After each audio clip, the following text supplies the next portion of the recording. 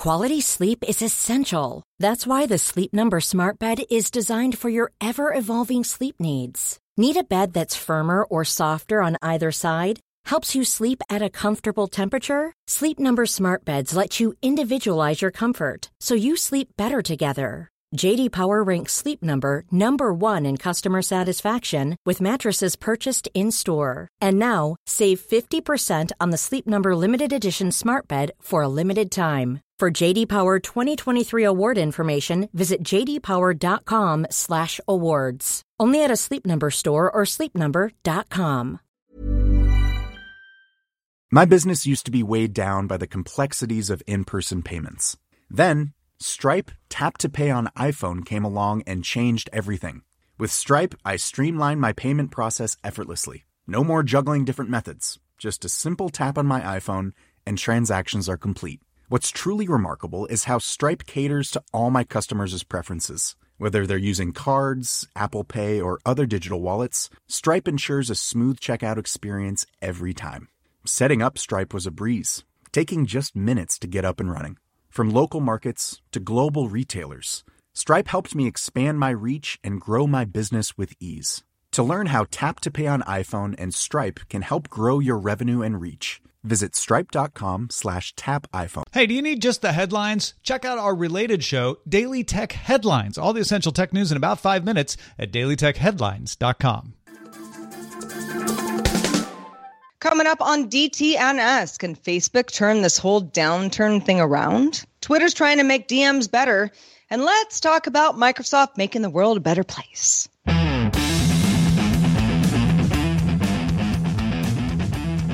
This is the Daily Tech News for Monday, February 7th, 2022. From Studio Redwood, I'm Sarah Lane. From lovely Cleveland, Ohio, I'm Rich Straffolino. And I'm Roger Cheng, the show's producer. Want to remind everybody there is a longer version of the show. It's called Good Day Internet. Some of you have already listened to this, but if you haven't and you're interested, go check it out. Patreon.com/DTNS. And of course, we want to give a big thanks to our top patrons, including Pat, DeGracia A. Daniels, and Erwin Sturr. Let's start with a few tech things you should know. ByteDance is getting in on the booming fast fashion market, launching the site Demon Studio. The site claims to serve over 100 countries with a focus on women's fashion. The site doesn't name direct ties to ByteDance, but sources tell TechNode that the company's e-commerce business lead, Kang Zheyu, is heading the project.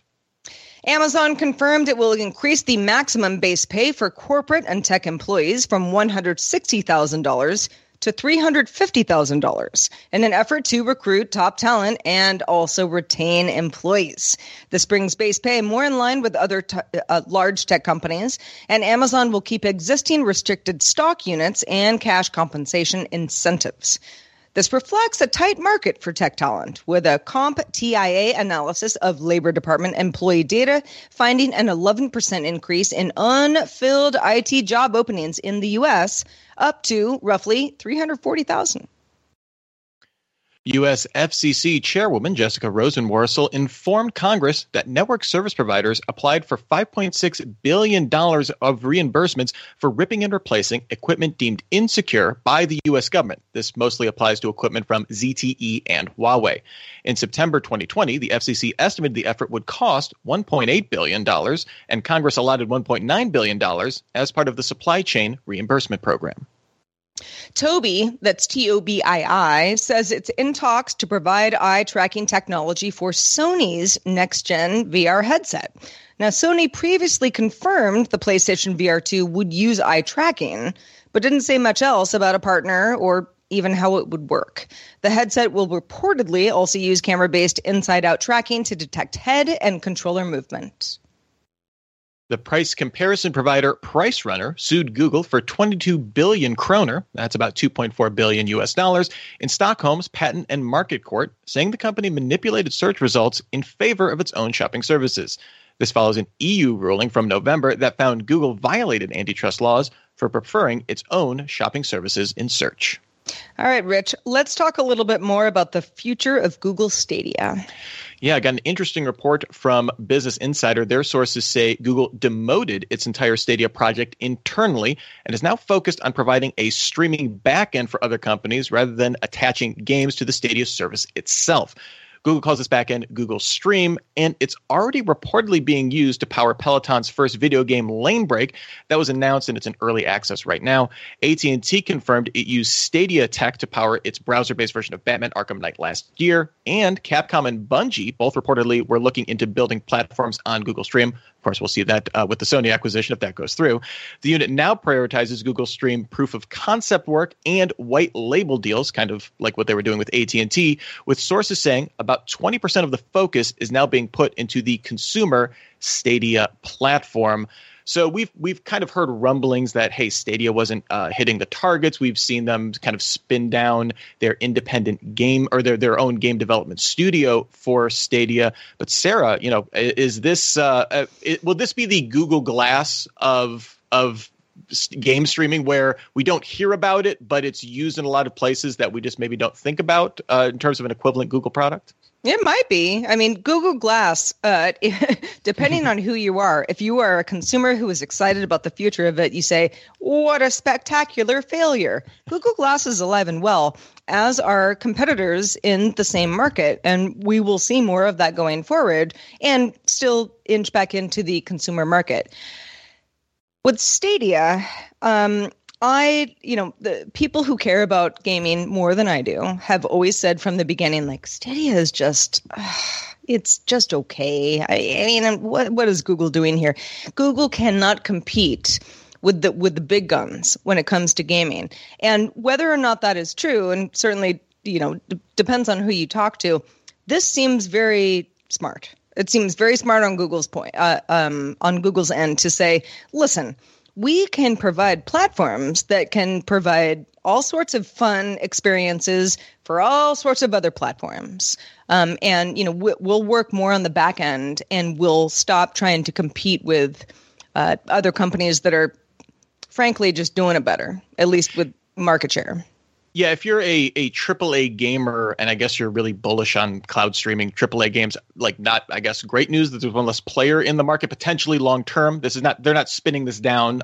Stadia as a service still exists for consumers, but I don't think long term this is necessarily like that horrible for Google, like being the AWS of game streaming, where a lot of the issues people were having were for AAA titles where, like, reaction times are like super critical, and like having any kind of lag and that kind of stuff causes a problem. When you're doing something like what they're doing with Peloton, with Lane Break and that kind of stuff, like those kind of experiences aren't as critical for millisecond latency as it comes to that. And if they can provide that provides them a very steady, potentially provides them a very steady, kind of revenue source that they can back end. I mean, again, thinking of AWS as an example, not the worst position to be in terms of, profitability and seemingly no end of customers for it.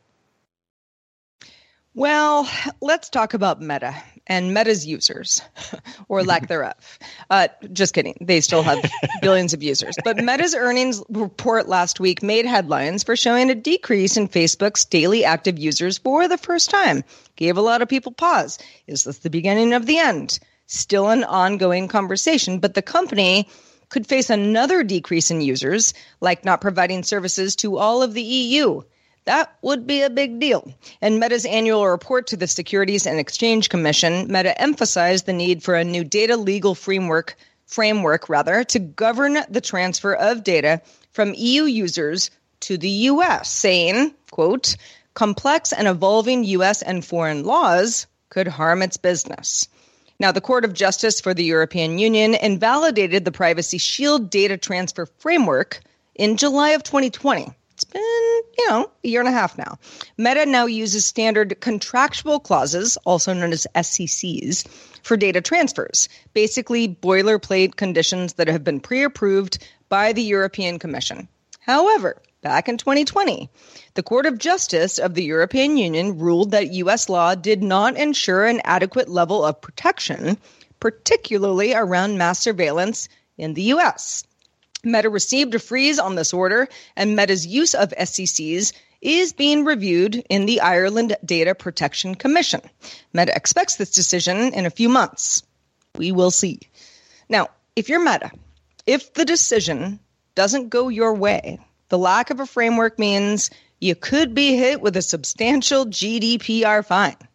If a new framework isn't adopted and SECs are successfully challenged in the EU, Meta says, we will likely be unable to offer a number of our most significant products and services, including Facebook and Instagram, in Europe.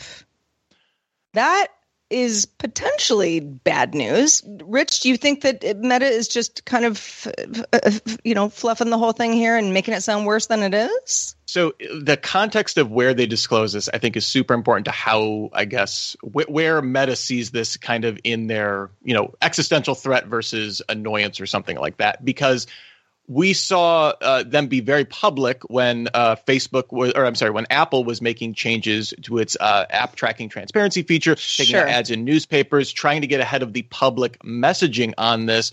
This comes from an like deep inside of an SEC disclosure document, an annual disclosure document that they have to file about things that could impact income and things that would impact investors. So the idea that they're putting it in there does mean that, at least in turn, this isn't just saber rattling for the sake of getting a press release out there and trying to set the tone of the public conversation. This is, hey, we need to inform investors. This is a possibility. Now,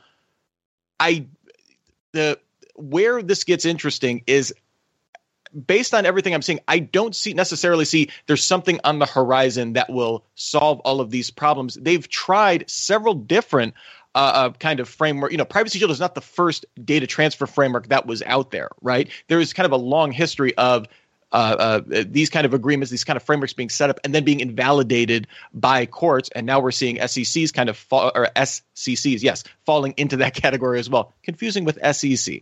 But the idea that there's not something on the horizon that's kind of we just have to hold out until this thing gets approved by the EU or in the US or something like that. Basically, the complaint about the SECs is basically US privacy law would have to come up to the standards of European privacy law, which in all practical instances, don't hold your breath. Yeah, exactly.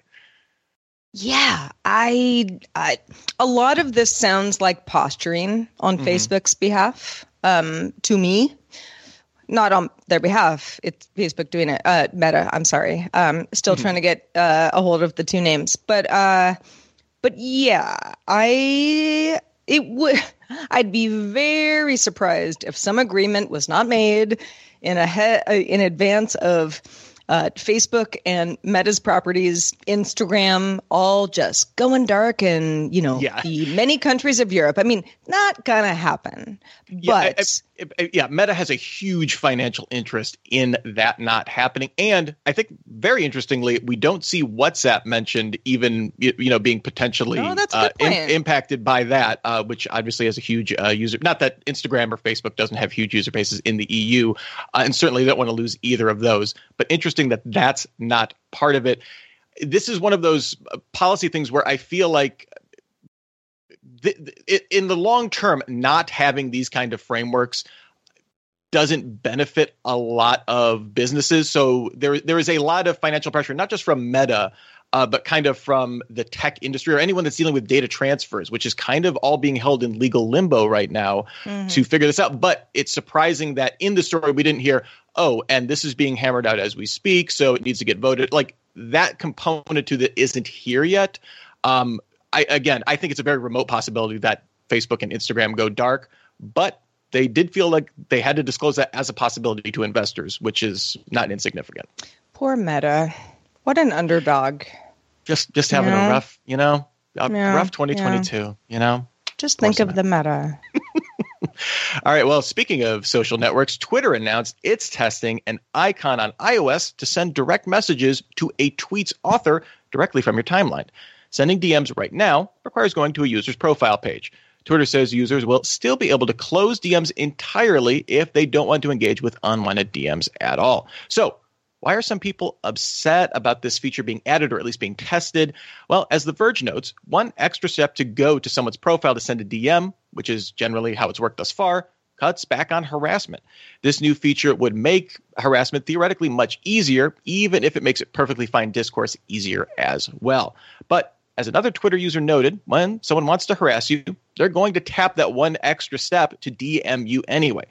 So, Sarah, I guess where do we kind of come on this kind of addition to? I guess obviously what I imagine Twitter's trying to do is put DMs more front and center, not make everything a timeline conversation, right? Like being able to kind of sidebar stuff a lot easier. But the harassment angle, I think that's on Twitter certainly a valid conversation to have. Yeah, I mean, listen, I am, knock on all the wood, I don't feel like I have a harassment problem on Twitter of being personally harassed. Every once in a while there's a tweet that, grinds somebody's gears. But the idea that I would have to, and my DMs are open. Anybody can DM me. Mostly it's spam. And I sort of look at it once in a while and whatever. But a lot of it is legitimate. And I just made that decision some time ago to just open it up. Floodgates are open. You let me know what you think, and I can choose to do with that information how I like.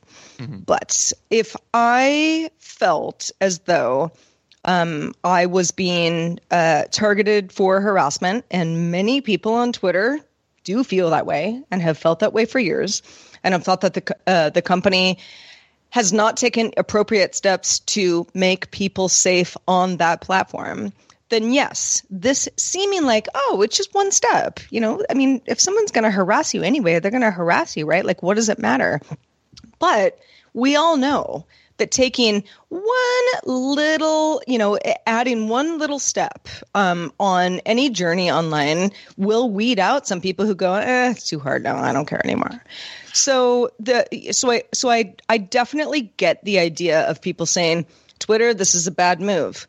That said, to me, to be able to, because I don't know, I DM and get DM'd pretty regularly. I think, especially on the iOS app, I am a Tweetbot user, but so it's a little different for me. My whole situation is a little different than if you're using one of Twitter's native apps, but it should not be a bad thing what they're doing. It's just that there's so much harassment on Twitter that the people who say, no, you're making a bad thing even worse, is you can't ignore that. Well, the one thing I would say is this is a test. And the reason you test things is to see hey, is this a good idea that explores conversation, or is this a horrible idea that makes this into an unlivable hellscape? So I'm fine. I guess I'm fine with them testing a feature because how else are you supposed to know? However, sure, this seems to go opposite to a lot of the ways that Twitter is trying to tamp down on harassment, which, as Sarah, as you said, speed bumps do matter. Twitter's own research has shown that putting up, hey, are you sure you want to send this warnings? All that is clicking one extra button to say, okay, I'll send it. And yeah, maybe it makes you more aware, maybe it takes you a second to think.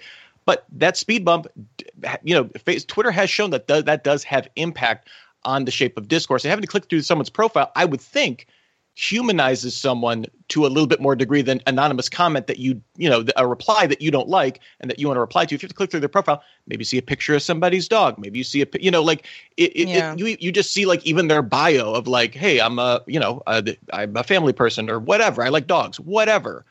I think that is a not insignificant speed bump to kind of contextualize the person that maybe you want to send something that's not so great to. So that is the most interesting to me, is that this seems opposite to what Twitter is kind of trying to do to fight harassment in other ways. It does seem like Twitter is trying to help communication while also not really saying the big part out loud, which is harassment is a really big problem. And so the people who have experienced and do experience harassment are no, this is only going to make things worse. On paper, I was sort of oh, cool. Yeah, that makes sense. Sounds like a good feature. But you have to remember what Twitter's problem has been for years now, and has been, dragged through the mud about not thinking about, people who have been harassed or are in positions of feeling marginalized and all that stuff. That is Twitter's problem. It continues to be Twitter's problem. The one thing I will say is this feature does seem to appeal. Like, this almost feels like a request from brands who they use DMs as their help desk and they're contacting people that are complaining about services. It'd be really nice if I had a DM button right there. I wonder if either the feedback on this is, this will only be a brand exclusive feature, or this was feedback from brands and Twitter is testing this with a wider community. That seemed like a logical use case for this kind of feature. Well, listen, if you have thoughts on anything that Rich and I have talked about today, anything we might talk about on a future show, we want to know your thoughts. Please do email us. Email us at feedback@dailytechnewsshow.com. You should celebrate yourself every day, but some days you should celebrate with jewelry. Whether you want to commemorate an unforgettable moment or just bring some added sparkle to your collection, Blue Nile can offer you expert guidance and a wide assortment of jewelry of the highest quality at the best price. Go to BlueNile.com today and experience the ease and convenience of shopping Blue Nile, the original online jeweler since 1999. That's BlueNile.com. BlueNile.com. The Claude 3 model family from Anthropic is your one-stop shop for enterprise AI. With models at every point on the price-performance curve, you no longer have to make trade-offs between intelligence, speed, and cost. Claude 3 Opus sets new industry benchmarks for intelligence. Sonnet strikes the perfect balance between skills and speed. And Haiku is the fastest and lowest cost model in the market, perfectly designed for high-volume, high-speed use cases. Join the thousands of enterprises who trust Anthropic to keep them at the frontier. Visit anthropic.com/Claude today. My business used to be weighed down by the complexities of in-person payments. Then, Stripe Tap to Pay on iPhone came along and changed everything. With Stripe, I streamlined my payment process effortlessly. No more juggling different methods. Just a simple tap on my iPhone and transactions are complete. What's truly remarkable is how Stripe caters to all my customers' preferences. Whether they're using cards, Apple Pay, or other digital wallets, Stripe ensures a smooth checkout experience every time. Setting up Stripe was a breeze, taking just minutes to get up and running. From local markets to global retailers, Stripe helped me expand my reach and grow my business with ease. To learn how Tap to Pay on iPhone and Stripe can help grow your revenue and reach, visit stripe.com/tapiphone. All right. I don't exactly know when in the pandemic I decided that I was going to go all in on VR, but it was partly because I couldn't leave my house. I wanted friends.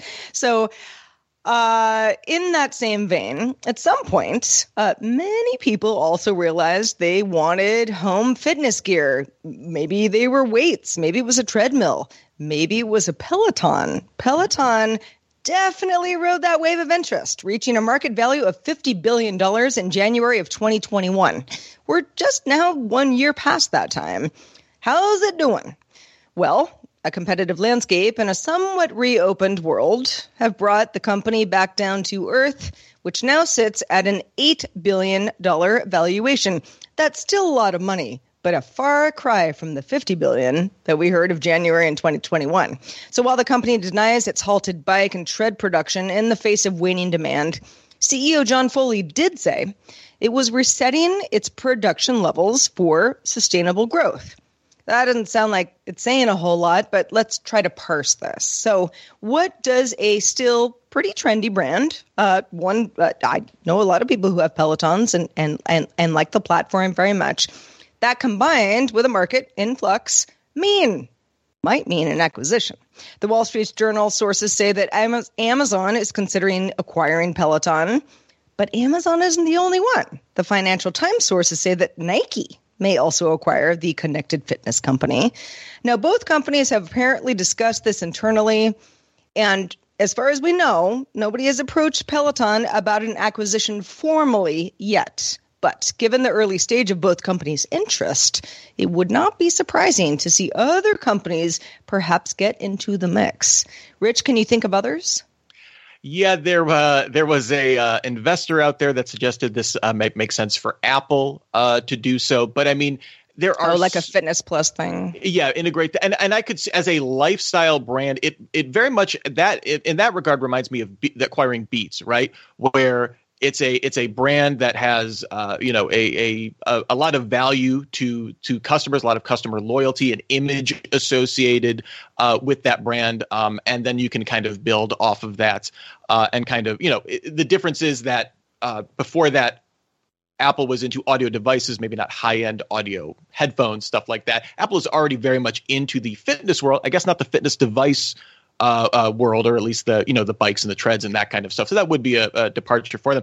I actually think it's interesting. I think Nike, in terms of like that same kind of lifestyle brand of these two companies, makes the most sense to me. Amazon has been kind of getting into more of the very heavily into the quantified self, not necessarily like, hey, you're going to be looking at your personal trainer. A lot of it has been like, hey, we're going to give you apps and stuff for our wearables so that you can, you don't need the personal trainer. You can algorithmically get this in the app and stuff like that.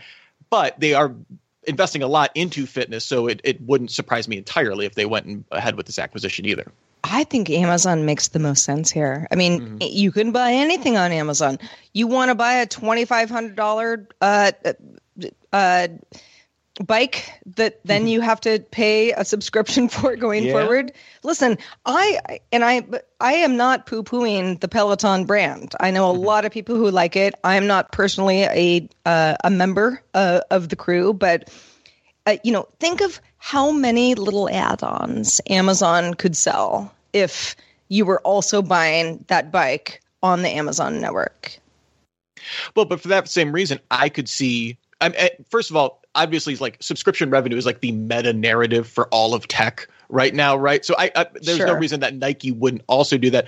I personally, I think Amazon's probably just financially, off the top of my head, I assume they have the money and the market presence to make that acquisition. Well, and all of the third party stuff, that you could make this whole thing your own. I'm not sure Nike is in the position to be able to offer even, a portion of that. Even though, yes, as far as fitness goes, Rich, I think Nike and Peloton actually are a better marriage. But you don't go to Nike.com to be like, hey, where do I buy my new sweatpants?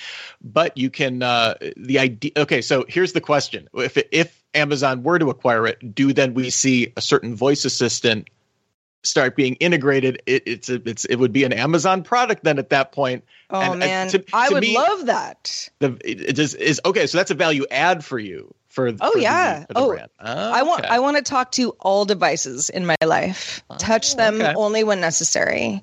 But like imagine just being like, Peloton, crank up the resistance, and it just would, and you don't have to touch anything because you're biking. You're trying to bike. We will have to see if there are more rumors and speculation going forward. Indeed, so.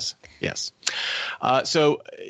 Moving on, our next story, there was an interesting study released by Microsoft. They released their 6th annual Civility, Safety, and Interaction Online report. They released this as part of International Safer Internet Day. I hope you celebrated, Sarah. This surveyed teens and adults across 22 countries, asking about experiences and interactions online. Survey results are used to generate a Digital Civility Index score, or DCI. Lower the score, the higher the perceived level of online civility. So you want a low score. Yeah, it's like golf. You want the low score. Yeah. So the 2022 report found that the global DCI, and they do break this out by country as well, score was at 65%, the best since the survey began in 2016, and a 2% improvement since 2020. Sarah, I know you looked at the report quite a bit. Was there any kind of standout finding for you, kind of beyond that takeaway of, hey, it's lower than it's been? Sure. First of all, yes, lower than it's been sounds great. I, as a U.S. woman, I definitely, what gave me pause was U.S. women experiencing 57% of risks. That includes consequences of your actions, worry that your actions will, lead to a bad result, pain because of interactions. I stand with the women of the world. I'm a U.S. woman, so that's not great news, but it also is, I think, really cool of Microsoft to put a lot of this data out there and be like, here's what we're seeing, and for the people who are in positions of power, or who at least care about the people in positions of power to help those people do more. This is good. This is good overall, even if some of the data might not be, a birthday party. Yeah, this is one of those studies where, the narrative is like, oh, online's worse than it's ever been. And everybody has to feel that same way. And it's like, this is the data points that we need. Yes, this is a survey. So, Microsoft knows how to do a survey. I'm assuming this is representative, taking a wide number of countries into account here. The big story for me, though, is like all the headlines I saw in this were online civility score, best it's been ever, best since 2016, best in 5 years, that kind of stuff. But like the second line of that is that this improvement is led by teen boys and adult males, men, I guess, as a category. They experience 5% less trolling, 3% decrease in hate speech. That's great.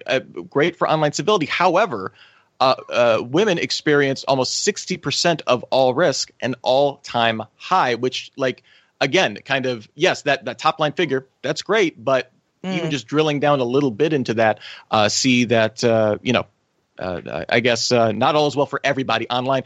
And again, that figure is global. In, like you said, in the U.S., that figure for women was 50, accounting for 57% of risk. Overall, the U.S.'s score was at 58%, so significantly lower than the kind of global average. But that did increase 2% on the year as well. So I guess, again, this is all about, for me, this is all about data points. This is all about, okay, your sentiment and your feelings, that does matter for you and for your own mental health and how you interact with people. But it is important to get this context and to get that kind of stuff. Was there anything else that kind of stood out to you, Sarah? Actually, yeah. So I know that particularly for everybody on the DTNS team and who is part of our audience who has kids, or otherwise had to, kind of figure out how to make the classroom be your house. 67% of folks in the U.S., so U.S. specific, saying that online meetings and classes drove improved civility, meaning, you have less people yelling at each other or, otherwise making somebody feel small or making them feel unsafe kind of thing, because the meetings were online. Now, on the surface, that makes sense because if somebody's threatening me and they're not right in front of me, that's a little safer, hopefully, feeling because they're, on the other side of a Zoom call. But you hear so much of the opposite of how this is hindering, learning and communication. And I think this just points to this whole conversation being a lot more nuanced. Yeah, and the fact that the study showed that civility was better in online in classrooms and in meetings than in person actually speaks to the power of you're talking to people, you're in an accountable group. The settings definitely matter. It's not just that it's online, the setting where you're interacting online definitely matters when it comes to civility. So a lot of interesting findings in that report for sure. Well, speaking of civility, we hope that on your next trip, you are a very civil person and you meet other civil people as well. Chris Christensen has a great recommendation for those of us who do love to learn more about the places we visit when we do. This is Chris Christensen from Amateur Traveler with another Tech in Travel Minute. An interesting app, if you're looking for more information about your surroundings, is the Hear Here app, and that is one of the worst app names to try and describe in audio. It's HEAR, HERE. So here is in hearing, and then here is in not there. And the Hear Here app, you can put in your destination and you can listen to audio snippets that have been recorded about things in that area. When I brought up my surroundings in the Hear Here app, I learned some things about the local history of Cupertino, California. You will have to pay for some of these, but the first 5 you can get for free, so check it out. Hear Here, and this is Chris Christensen from Amateur Traveler. Oh, thanks, Chris. As always, I've not heard of this network before, but I love it. Great idea. Lots of good stuff.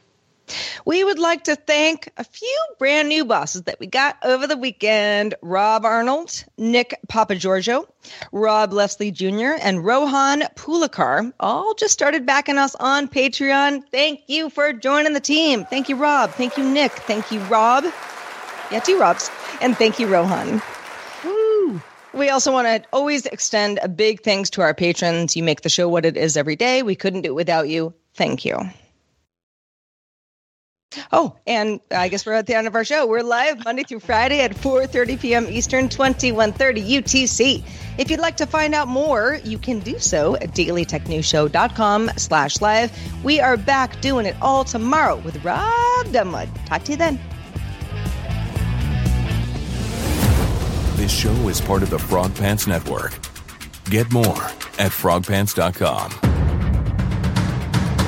Diamond Club hopes you have enjoyed this program.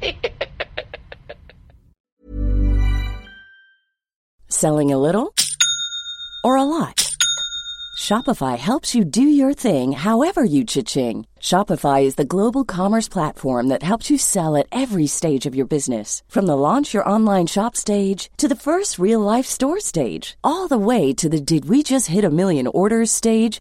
Shopify is there to help you grow. Shopify helps you turn browsers into buyers with the internet's best converting checkout. 36% better on average compared to other leading commerce platforms. Because businesses that grow, grow with Shopify. Get a $1 per month trial period at shopify.com/work. Shopify.com/work. This message comes from BOF sponsor eBay. You'll know real when you get it. It'll say eBay Authenticity Guarantee. And you'll feel it. Maybe it's a head-turning handbag, a watch that says it all, jewelry that makes you look like the gem, or sneakers and streetwear so fresh every step feels fly. eBay gets it. So look for the blue check mark next to that thing you love. And be confident that every inch, stitch, sole, and logo is checked by experts. With eBay Authenticity Guarantee, you can trust that feeling of real is always in reach. Ensure your next purchase is the real deal. Visit ebay.com for terms.